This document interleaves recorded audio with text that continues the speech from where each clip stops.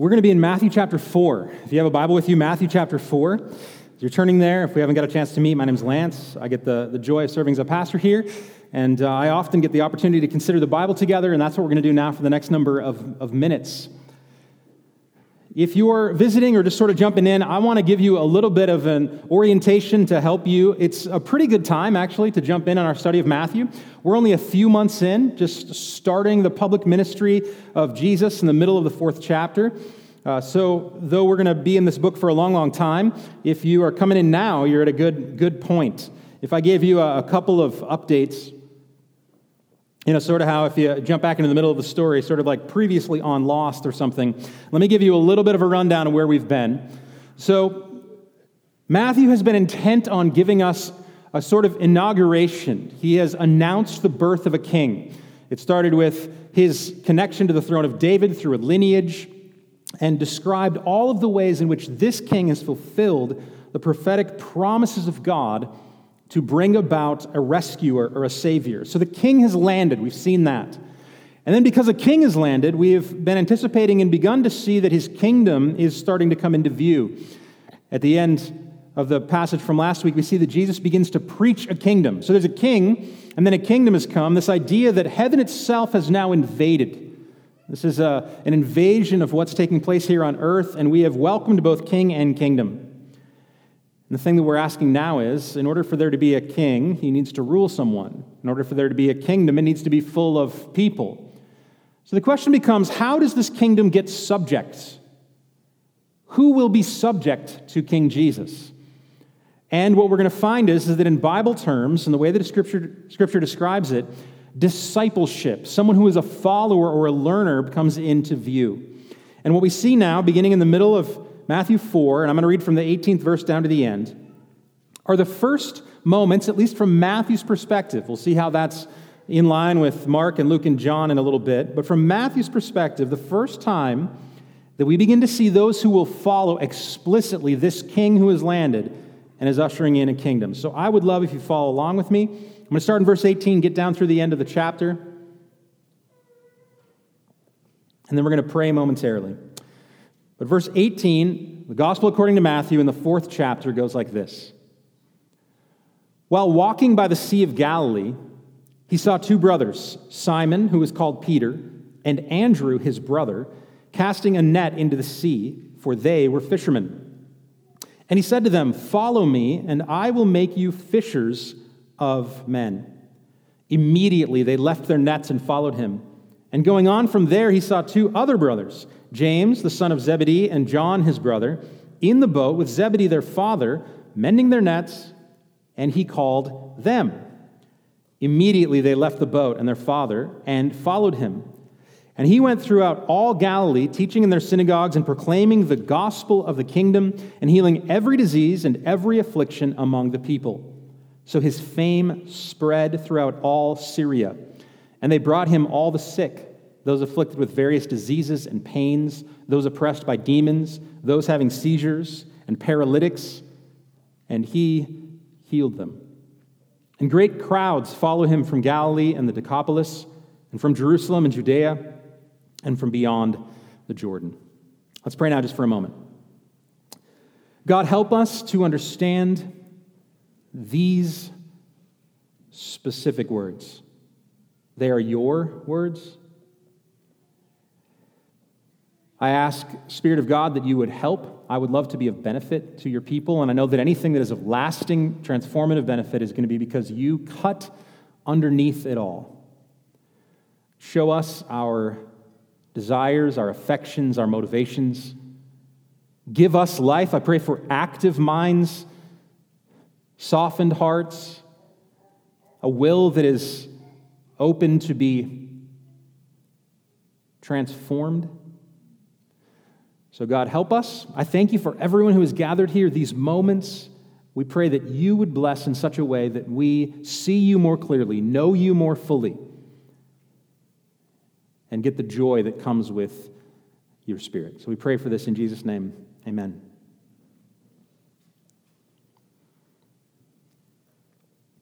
If I asked you to make a list of churchy words, Words that more or less only happen in religious context and perhaps even within Christianity. I bet you could come up with some.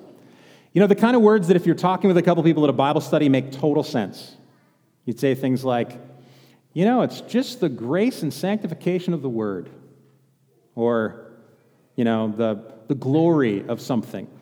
You could probably come up with a list of words, and one of the words that may be on that list is this word, disciple, or discipleship. It's not common to say that phrase. If you were speaking with those same dudes that you were in a Bible study with and you mentioned it to some people at the gym or someone who's unfamiliar with religion, they would think you were very odd. They wouldn't understand what you were saying. And if you described someone that you were connected to or someone that you listened to as being the person who you followed as a rabbi and you were a disciple, they would begin to walk away from you slowly. It's not a common word in the world. And yet, in Scripture, and obviously within Christian circles, there's a reason why we use this phrase or this idea. And what I want to do this morning is first to hopefully stir your imagination or to make a point concerning the human soul and discipleship. Then we're going to look at Matthew 4, especially in relationship to the book of John and Luke. And finally, I'm going to offer some thoughts. I'm going to be so bold and I'm going to say a few striking thoughts on discipleship. Now, I say striking in hopes. They were striking to me, and I'm just hoping that maybe one half of one of those thoughts is somewhat striking to you. So that's the bar for this morning. So first, let's think about the imagination related to the human soul and discipleship. Then we're going to dive into the specifics of these texts, and then consider discipleship and its formulation in our life. Here's what I would say definitively. Though discipleship is not a phrase that most people refer to, they might call it life coaching, or I have a mentor, or I have a guru or something. I believe that at the center of every single human being, there is a design for discipleship. We are simply made to be captured and to follow. There is something about our minds and something about our affections and something about our time that is meant to be stirred such that we dedicate ourselves. And we dedicate ourselves in different directions. And I could get at that perhaps just by asking you a few questions about the way you organize your life. I thought about discipleship because a couple weeks ago I was talking with someone about the Super Bowl. They were going to a Super Bowl party. So at that moment you have a dance. There's a dance that comes with someone describing they're going to a Super Bowl party, and that dance is this: I need to discern how committed to football this person is. Everyone goes to the Super Bowl party, but you can tell immediately if I just say something like this: oh, who do you want to win? And if a glossy look comes over their face and a little bit of embarrassment, they might even say something like this: who's playing? What sport is it again? I just love the dip. All right, that's their level. Might be someone else who knows who the teams are, but you ask them concerning the Super Bowl, and they might say something like this, and this is what I heard a couple of times in conversations. They'd say, oh, I'm sorry, I like football, it's okay, and I like going to the party, but I don't really follow. I don't follow it. That's a phrase that people use. And to follow it means this. They would say something like this: I'm not a disciple of football. It hasn't captured my imagination. I don't give it much time. I'm not devoted. I don't learn concerning the thing. I'm not wrapped up in it. Now, you may know, and I think we could use football as a good example, you may know that even within someone who does follow, there are levels to these kinds of things. When I first moved to Tallahassee, I would have said, oh yeah, I like college football. I follow college football. I could tell you most of the main coaches, who's good. I follow the rankings every week. I'm going to watch some on Saturdays, always watching the playoff games. I know more or less. I could give you the handful of people who probably win a Heisman in any given year. I mean, I'm a follower of football. What I didn't realize is that I would run into people here who were disciples in a totally different way. When I said that I followed football and liked college football, they started saying things like, yeah, did you see that 17-year-old kid down in South Florida? He's got a recruiting visit to 4 schools coming up in the next month. And I began to say, wow, I don't know what you're talking about. And they said, yeah, totally. I think it's going to help our roster because, you know, the backup linebackers when we go to 4-3 have been depleted in the last couple years. Guy's got bursitis. It's going to hamper him going right to left. And I think when we run this set, it's going to, and you start to realize, wow, I thought I was a follower, but I'm not. They know about every letter of intent. They know the recruiting trail and who our best recruiters are. What's amazing is they not only know depth chart of the current roster, but they could tell you the depth chart in the current of the roster 10 years ago. You find that some people are so devoted and such followers of specifically FSU football that when you talk about anything else, they tie it to their commitment and connection to that. If I name a football player somewhere else, hey, do you see that guy who plays for the Ravens? Here's the trail they go to immediately in their heart and their mind. Oh, Ravens, then he played for Tennessee. Yeah, should have had him. He was going to come to FSU. His dad's an alum. You know that, right? We recruited him, and on his third visit, he got a casserole, got sick in his stomach. I think it turned him off. He went to Tennessee instead, but he should have been here. And what started with me saying, did you see that play from the guy on the Ravens in the NFL? Ends up with them connecting it to their devoted following of the thing they're connected to. Now, football's an easy one, happens to be big in our culture. Some of you are a little smug right now. You say, yeah, those people with football. Let me ask you about Jane Austen. Everyone has some level of discipleship that ekes out. If I asked you about Jane Austen, you're too smug for football, maybe. I shouldn't have said smug, it sounds mean. Maybe you're too sophisticated for football. But I asked you about Jane Austen, and if you started nerding out, you'd be like, yeah, you know what's crazy about Jane Austen is that her mother was actually a baker of raisin cakes, and they show up 17 times in 2 of the novels, and it shows really a connection to her childhood, which was amazing. Quaint little village. Have you been there? I've been there. People go on about the things that they're devoted to because they've been designed to be captured. Their imaginations want to be stirred, their affections want to land, and their time needs to be spent. I think one of the keys to a good relationship with anyone is to be an investigative reporter. Ask them enough questions until you find out what they're a disciple of. Some people are shy, it's going to take a while, but eventually you'll find it. You'll see them begin to describe the level of knowledge and commitment that no one else has. Sometimes they're a little embarrassed about it. Might be something they think no one else follows. They don't want to admit to you that they just love math and formulas. They're a part of the Microsoft Excel fan club. They watch competitions. And I don't want to tell you this, but on Saturday I spent 3 hours watching the Microsoft Excel championships. Do you know this kind of stuff exists? There are groups of people, devoted followers, to who can come up with the best, I don't even know how to use the words, formulas, I guess is the word, right? All that stuff, that's what they do. They're into it. I believe that discipleship is part and parcel, and it's a clue, it's a hint to how God designed us. It happens with artists and their music.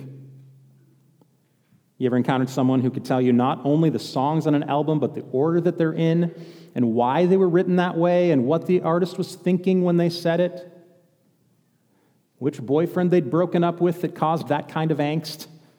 They know all the things. It happens with artists and their music. It happens with architects and their buildings. It happens with authors and their books, sports teams and their players, politicians and their parties. It happens with economics and their systems. We are designed to be disciples. The question becomes, what are we giving ourselves to? And because Jesus has landed as the king, and because he's building a kingdom, we should begin to look for the rightful following, the discipleship that comes from Jesus not only being king, but the creator of every single soul. What does it mean for a person who has been created and designed to have their imagination stirred by the God of the universe, to have their affections land on him, and to have their time committed to glorying in him? What does it mean for them to be uninterested? It means that some fundamental disconnect, some brokenness of soul exists. And what Jesus does when he comes and he is revealed from heaven and then revealed in his ministry is he begins to set right that disconnect, to reconnect, and to set us on the path to discipleship for which we were designed.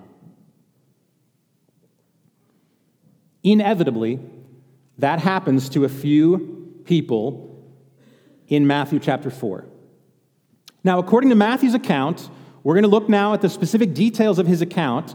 And remember, one of the great things about learning in the Gospels, one of the great things about studying and saying, let's turn to the Gospel of Matthew, is that you also have the Gospel according to Mark and Luke and John.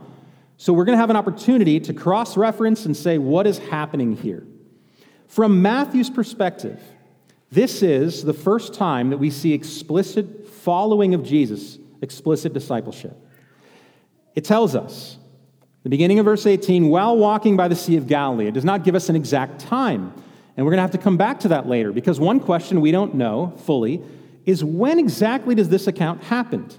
It told us at the end of verse 17 that he began to preach. He was doing public ministry in this area around the Sea of Galilee in these small towns, but we don't know exactly when this encounter happens. There's good reason to believe, which we'll see in a moment, that this has been some period of time, maybe even up to a year after Jesus was baptized. He has had a kind of public ministry that's been stirring and swelling, but when you read in Matthew, you don't see that directly. What we see is this account. Jesus is walking by the Sea of Galilee. Now, for context's sake, the Sea of Galilee is more a lake than a sea. You should not think Mediterranean. You should not think, I'm self-conscious about this. Do you say Caribbean or Caribbean? I don't. You know that tropical vacation sea, that one. Think less that and more good-sized lake. In fact, some accounts throughout the Old Testament and in the New Testament itself refer to the Sea of Galilee by lake. That's the way that it's described. Now, I tried to give some detail for this if you like specifics. Some people are into cartography. I've got a buddy who just loves this stuff. Endless books of maps and map makers.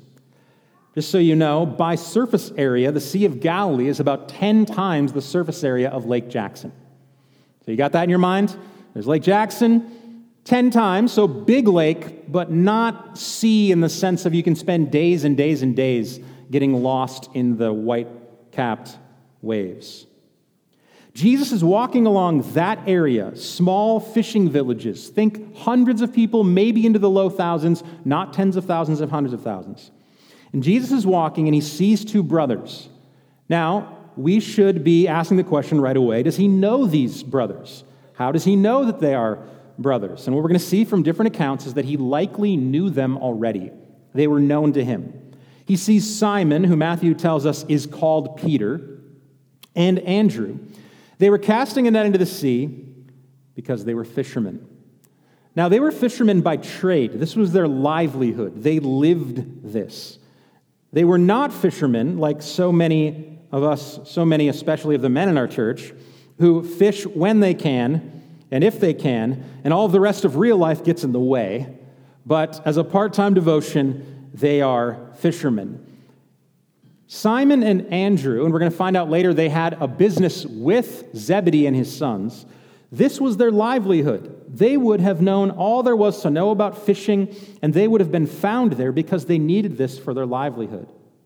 So Jesus steps in, and he says to them, these fishermen who were not fishermen because they like to go every once in a while with their grandfather, they're fishermen as a livelihood. He says to them, follow me, and gives them this short little 7-word speech, and I will make you fishers of men. I will make you fishers of men. Now, if you were in the middle of your job, and your kids' lunchbox fullness depended on you coming home with something, if you were in the middle of working a job with coworkers and another business that you had committed to, and someone walks up and says, follow me, and then all they give you by way of a halftime speech is 7 words, I will make you fishers of men, what is surprising to us is the next phrase. Immediately they left their nets and followed him. And much has been made, and I think that there is an instinct here, a sentiment behind this that is absolutely true. That is amazing. Something about the power and the person of Jesus convinced Simon, Peter and Andrew, that whatever else they were doing, what other obligations they had needed to be set down and they needed to follow. It doesn't end there. Matthew goes on and he says, it's not just them. Going on from there, he saw 2 other brothers, James, the son of Zebedee, and John, his brother, in the boat with Zebedee, their father. They were mending nets, and he called them as well. They don't even, at least word for word in Matthew's account, get the speech. He simply calls them. And again, here's that phrase. The idea of immediately is much more prominent in Mark's gospel. Mark moves quickly through everything. Everything is immediately. Matthew borrows that urgency here, and he says, this same brothers immediately left their boat and their father and followed him. Now, there is something to be said for this level of willingness to drop everything and go. There are very few circumstances in life that right now would make you drop everything and leave. Your level of devoutness is tested in that moment. So much could be said about the sentiment and the willingness of these brothers to immediately leave everything and go. In fact, it would be very easy to preach a kind of radical, immediate, you must say no and hate everything compared to Jesus and just go. There are moments like that in Scripture where the immediate and ongoing response to Jesus is yes, and it's always worth it. That is a true fact. However, what I want to consider this morning is the idea that it is likely that Andrew and Simon Peter, as well as James and John and probably their father Zebedee, this was not their first encounter with Jesus. This was not a strictly miraculous level of devotion that none of us could possibly attain. Because if you're like me, you might read a story like this and think to yourself, oh my goodness, I can barely get to church on time. And I feel really committed. Like my heart burns for Christ. I want to be faithful to Him. But real life, I'm just so divided all over the place. I can't measure up. And this is one of the places where I think studying Scripture with Scripture helps us so much. I want to turn to John chapter 1. I'm going to make the case that this particular instance, when Jesus calls these disciples, was actually after some period of time where they had the time to process and to consider the cost concerning Jesus and His ministry. This is John's account from John chapter 1, verse 35. And remember, James and John are in Matthew chapter 4, so John's account is pretty important to us here. In verse 35, this is right after the baptism of Jesus, which is recorded in the Gospels for us. It tells us this in the 35th verse of John chapter 1. The next day, again, John was standing with two of his disciples. This is John the Baptist with Andrew and Simon Peter. The next day, John was standing with two of his disciples. He looked at Jesus as he walked by and said, "Behold, the Lamb of God." The two disciples heard him say this, and they followed Jesus. So, the day after his baptism, which was very public, and remember, in a small town. You ever grown up in a small town? Is there anyone in that town that you don't kind of know of already? You know more of everyone's business than you want to know. Jesus had been living in this place for decades, had been around the place for a long time, out in obscure places around Jerusalem. He would have been known of, and then heaven itself reveals who he is. And Andrew and Simon Peter are already followers of John the Baptist, and it tells us that John the Baptist points out Jesus and says, that right there, that's the Lamb of God. So they begin to follow him, which is interesting, and Jesus must have taken it this way too, but it seems a little creepy, you know? You can just imagine the scene. They just peel off from John the Baptist. They're kind of sulking around and sneaking, and they overhear him say he's the Lamb of God, and they just start to follow. So Jesus, it says in verse 38, turned and he saw them following, and he said to them, "What are you seeking?" They said to him, "Rabbi," which means teacher, "where are you staying?" And if they wanted to be slightly less creepy, that's not the question. "What are you seeking? Why are you following me?" "Oh, nothing, no big deal." "Where do you stay?" So he said to them, and this is the gracious nature of Jesus, he wants them, he knows that he's going to have followers. He says to them, "Come and you will see." So they came and they saw where he was staying. They stayed with him that day, for it was about the 10th hour. 10th hour would have been mid-afternoon or so. And they spent then at least this full day with Jesus, conversing about things, probably hearing his teaching from the Old Testament law. They said "Rabbi" to him. They already saw him as an authoritative teacher. They may have already listened in on or been around on some of what Jesus had taught. It tells us then one of the two who heard John speak and followed Jesus was Andrew, Simon Peter's brother. So this is clearly a different account than them being in the fishing boat in Matthew chapter 4 and came earlier in Jesus' ministry and life. So Andrew is one of these disciples, and he first found his own brother Simon and said to him, "We have found the Messiah." So Andrew, having heard John the Baptist, who he was already trusting and found trustworthy, he hears John the Baptist say, "That's the Lamb of God," could have possibly been at Jesus' baptism itself, spent a full day with him, and is beginning to be convinced, such that he goes to Simon and he says, "We found the Messiah, the Christ is here." And he brings Simon then to Jesus, and Jesus looks at him and he says, "You are Simon, the son of John. You shall be called Cephas," which means Peter. So when Matthew writes in Matthew chapter 4 that he comes up on these two brothers, Simon, and parenthetical, who is called Peter, it's likely that Jesus has already renamed him Peter. They have had interactions together. They were likely already, if you would have asked Andrew and Simon Peter, they may have said something like this: "I'm coming alive to, I'm coming around to the idea that Jesus is the Christ," and they would have been a somewhat committed follower of his, likely already. That means that by the time Jesus showed up and gave them a 7-word halftime speech and said, "Follow me," as a kind of command, that God's Spirit likely would have been working in them so that over the course of time they would have been counting the cost, and they would have come to the conclusion that their availability and willingness to follow him was the path to their greatest joy and the greatest life that they could be offered. So their obedience immediately is admirable. It's still something to emulate, but it is probably not quite as shocking and strange as Jesus coming out of the darkness as a surprise rabbi and saying, you, follow me, and they just leave their business behind. I'm going to go on with John chapter 1, and you're going to see that this same kind of thing seems to have been happening around Galilee. I'm just going to read a few more verses. It says, "The next day, Jesus decided to go to Galilee. He found Philip and said to me, 'Follow me.' Now, Philip was Bethsaida. The city was from there, the city of Andrew and Peter." And then you may know the rest of the story. They go find Nathanael. Nathanael interacts with Jesus, and Jesus says to Nathanael, "I saw you under the fig tree before you were coming." And it turns out that Nathanael says, "Wow, something is happening here." In other words, their imagination has been stirred by Jesus. Their affections are beginning to turn toward him. And all of the evidence surrounding Jesus is beginning to line up that he is the fulfillment, that he is the Christ. The people they trusted the most, like John the Baptist, vouched for him. One more account that helps to give more fullness to Matthew chapter 4.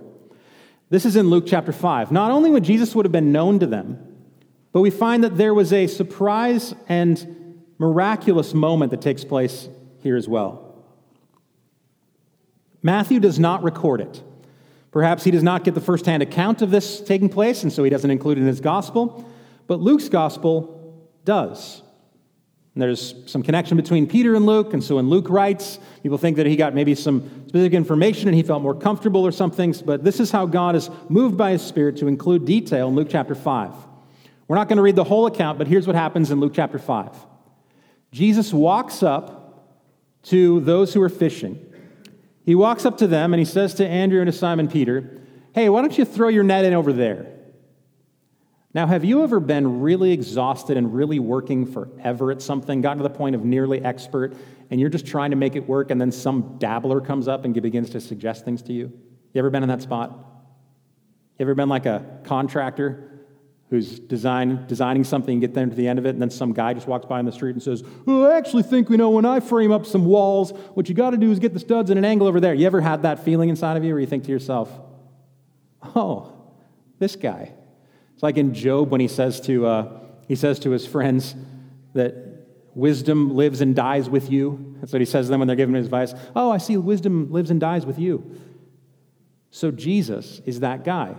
He comes up to the fishermen. They've been working, it says in Luke chapter 5, they've been working forever and no fish. And he comes up and he says, "Use that net, throw it in over there." And they say to him, "We've tried, but okay." They follow, and what happens is there are more fish than can be brought into the boat. Nearly breaks the nets. They're all shocked. This is a provision of miraculous level for their business, for their families, for their livelihood. And it's on the heels of that miraculous moment, we're going to pick up in verse 9 of Luke chapter 5. He and all who were with him were astonished at the catch of fish that they had taken. And so also were James and John, sons of Zebedee, who were partners with Simon. Their businesses were partnered up. They were partnered with Simon. Jesus said to Simon then, "Do not be afraid. From now on you will be catching men. I will make you fishers of men." And when they had brought their boats to the land, they left everything and followed him. The immediate following of Jesus, demonstrated by Simon Peter and Andrew and James and John, is admirable. It is to be emulated. There is something there, but it is bolstered by having time, likely months, exposure to, where they were counting the cost and slowly coming awake to the reality of who Jesus is. More than that, it was bolstered by this miraculous moment where they could not say anything otherwise than this man controls not only winds and waves, but the very fish of the sea. And so to them, have you ever done something with such clarity that it looks to others as though it's immediate and reckless? But to you, you say to yourself, no, I've looked at this from every different angle. I know exactly what's going on, and I've never been more confident. Immediately, for Simon Peter and Andrew, immediately for James and for John, simply was the no-brainer outcome of an invitation from the King of the universe. They had seen and responded. Discipleship and worship, I think, are really close. When you become devoted to something, what's the idea? You've seen the value of it. The people who watch hours of Microsoft Excel spreadsheet competition, there's something they see, there's something they feel, there's something they know that others don't. And discipleship, I think, starts with the idea that you see the value of something, you assign worth to it, and therefore you respond. Do you see the value of Jesus? Have you assigned worth to his life and his work and his ministry? If so, then your response in giving your whole life to him will seem like such a no-brainer kind of moment. That's how discipleship is depicted by Matthew at the beginning of this king, kingdom, and subjects. It tells us at the end of Matthew chapter 4 that Jesus had a ministry throughout all of Galilee. And it says that he went throughout Galilee. It doesn't tell us exactly. Again, we get in trouble, I think, if we begin to look at every one of the Gospels as strictly and solely chronological, one day after the next. I think the end of chapter 4 is a summary statement of perhaps even the whole first year of Jesus' ministry, this early Galilean ministry. It's going to show us that he began to not only command for himself, but he has commandeered a group of very dedicated disciples who see who he is and therefore are willing to give up all for his sake. And we see, which we're going to find out in Matthew's gospel as well, a kind of discipleship that is false. There are great crowds following him, and we're going to learn about discipleship in these gospels not only from what it is, but from what it isn't. Let me for a moment describe at least what I could say was striking to me concerning what is discipleship. Here's the first thing to note concerning discipleship that makes Christian discipleship specifically different. Discipleship related to Christianity is a call not to a set of ethics, not to a feeling or an experience, not to a particular moral position, though all of those things will be impacted.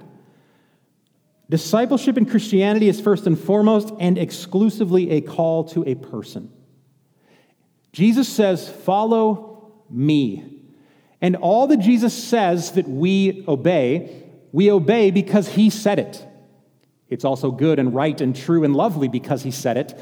But the main motivator for all that we do concerning Jesus is because we are committed to him as a person.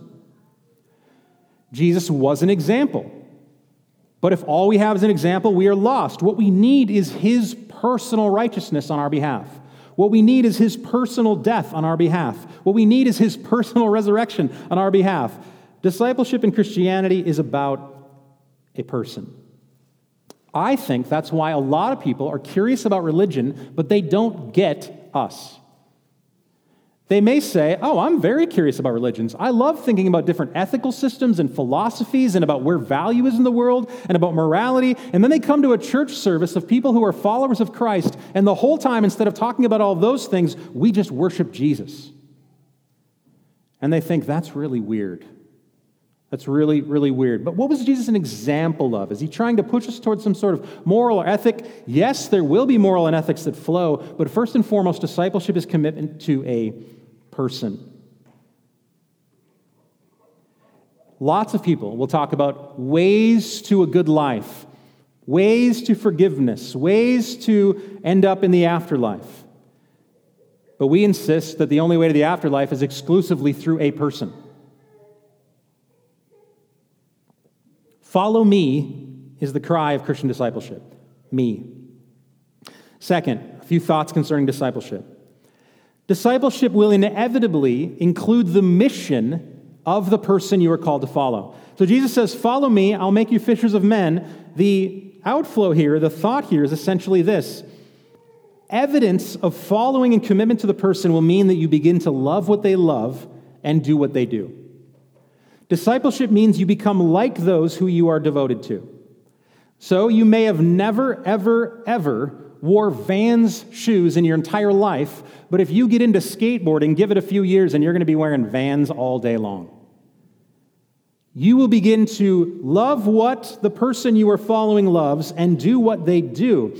Jesus has in view the mission that he is about. They could not say, James, John, or Simon, Peter, or Andrew could not say, Jesus, I am all about you. I'm just not going to do that fisher of men thing. I just don't care about the stuff that you're doing and calling people to yourself. If I'm going to say this is one of the ways that I think about my life, one of the reasons I love and am committed to the local church is because Jesus died for his bride. He loves the local church. He says, I'm going to build my church. That's what I'm going to do.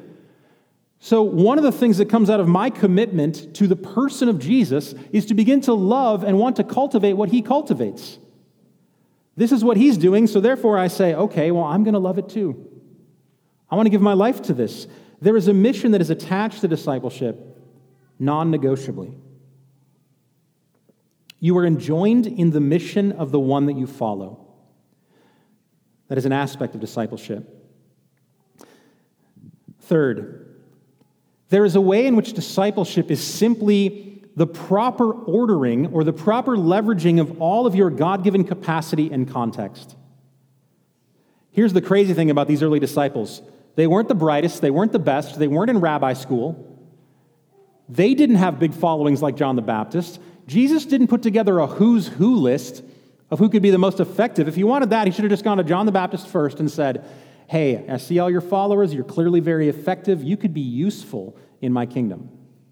He didn't go to the religious leaders. In fact, later on, he's going to say, you're the wrong kind of followers. But he goes to those who had any measure of God-given capacity and context, and he uses their willingness to follow him. So discipleship, I think, properly understood, is simply this, that you see all that you've been given. Every relationship is not a mere relationship. Every bit of vocation and work is not mere work or mere vocation. Every town and place and street and house that you live in is not a mere town or place or street. But these are God-given capacities and contexts for you to live out a life of discipleship. Jesus uses the metaphor fishers of men, I think, to show us, yes, even you, the kind of stuff that you're doing, that can be leveraged and be useful for the kingdom. Discipleship is a reassignment. It is a letting go of what is ours or mine and a willingness to open one's hands. One other thought concerning discipleship, and I don't know if this is encouraging to you, it is to me. Why do we learn from John and from Luke, considering Matthew, that this was not a spontaneous or first encounter with Jesus? What does that tell us? I think it tells us that discipleship is process-oriented. It's a training ground. That to become like the one that you're following may take time. It is a commitment in a long direction. You ever think back on the thing that you're into and remember the first moments you discovered it? How did you get to where you are? How did you become so knowledgeable about fill in the blank? Well, at one point, you didn't even know what the words meant. You probably heard the acronyms and you felt nervous and embarrassed because you had to go Google them. What does that even mean? I don't even know.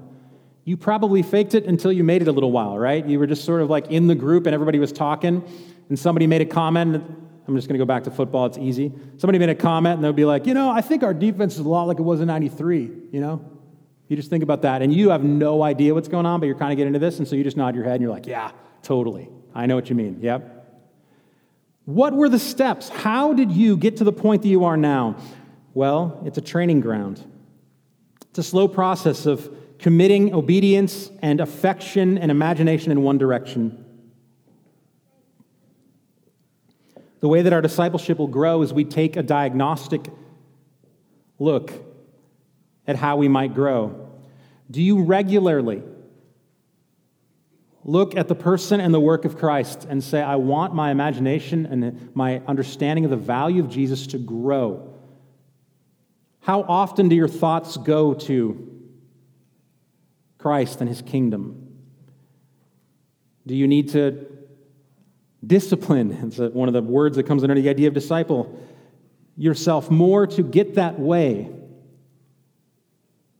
If you think about, how do I know so much about the NFL? Oh, I remember I was in 7 fantasy leagues in 1 year. I remember I studied every backup tight end on every single team. You might say to yourself something like this: am I a discipleship in a training gown? Do I set aside time to read and to consider things that make me like Jesus, chiefly his word? I had a youth kid that I was trying to disciple at one point, and the biggest problem was him, and no matter what it was that I gave him, he just said, I don't like to read. I can't read. I don't read. And then I hung out with him at his house with his parents. And there, everywhere that he had ever been, were stacks and stacks and stacks of magazines about cars. I said, oh, man, yeah, tell me about a 78 Mustang. What's going on with that? And he would be like, oh, let me tell you, the CCs were changed to this, and the body was this, and it was Holly, and whatever. He's using amazing levels of words. And I just said to him one time, how did you learn all those words? Oh, I read all these magazines. Oh, so you do like to read. He liked to read. He just wasn't a disciple, maybe, of the right things. So the question is, are you in a training ground where not only can your imagination be stirred to the person of Jesus, but you're giving yourself the time to be instructed in his ways? How do you become a disciple where you're at? Well, you have experiences. You know why people are such great FSU fans? Because they were there with their best friends cheering like crazy when we came back miraculously to beat Florida, or when we won the first title, or when Jameis hits the crossing route and we beat Auburn. They experience collectively together something that stirs their affections toward the thing they're being discipled in. Discipleship is a training ground with others. Not only are we designed to be animated by things and have our imagination stirred and our affections placed, but we are designed to do this with other people. Very few people are ever discipled into loving something or being devoted to something if they don't have someone else to walk with.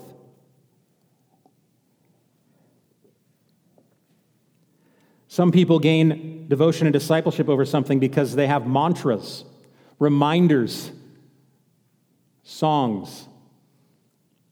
F-L-O-R-I-D. And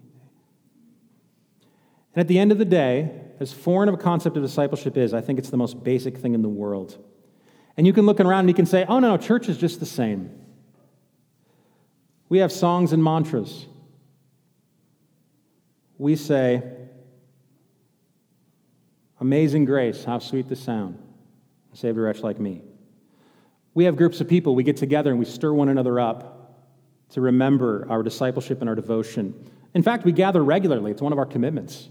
I just love getting together with other people to remind myself of what I'm devoted to.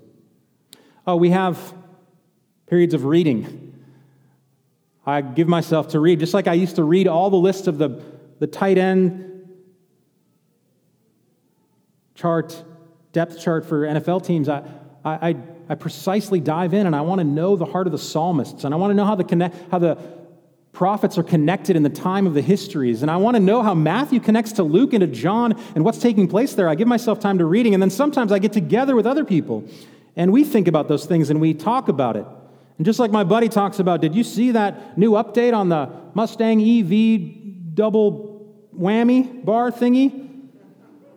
My buddy says to me, did you notice this, or did you ever see this before? Sometimes when I confess my sins, it reminds me of 1 John. Have you ever thought about this before? We have a Holy Spirit who walks with us and helps us to experience and taste and see that God is good. Experiences shape our affections. This is what it means to be a disciple. And at the end of the day, I believe that there's one final thought, a striking thought about discipleship. The greatest difference maker in our commitment level and depth of discipleship is merely and completely a vision of Jesus.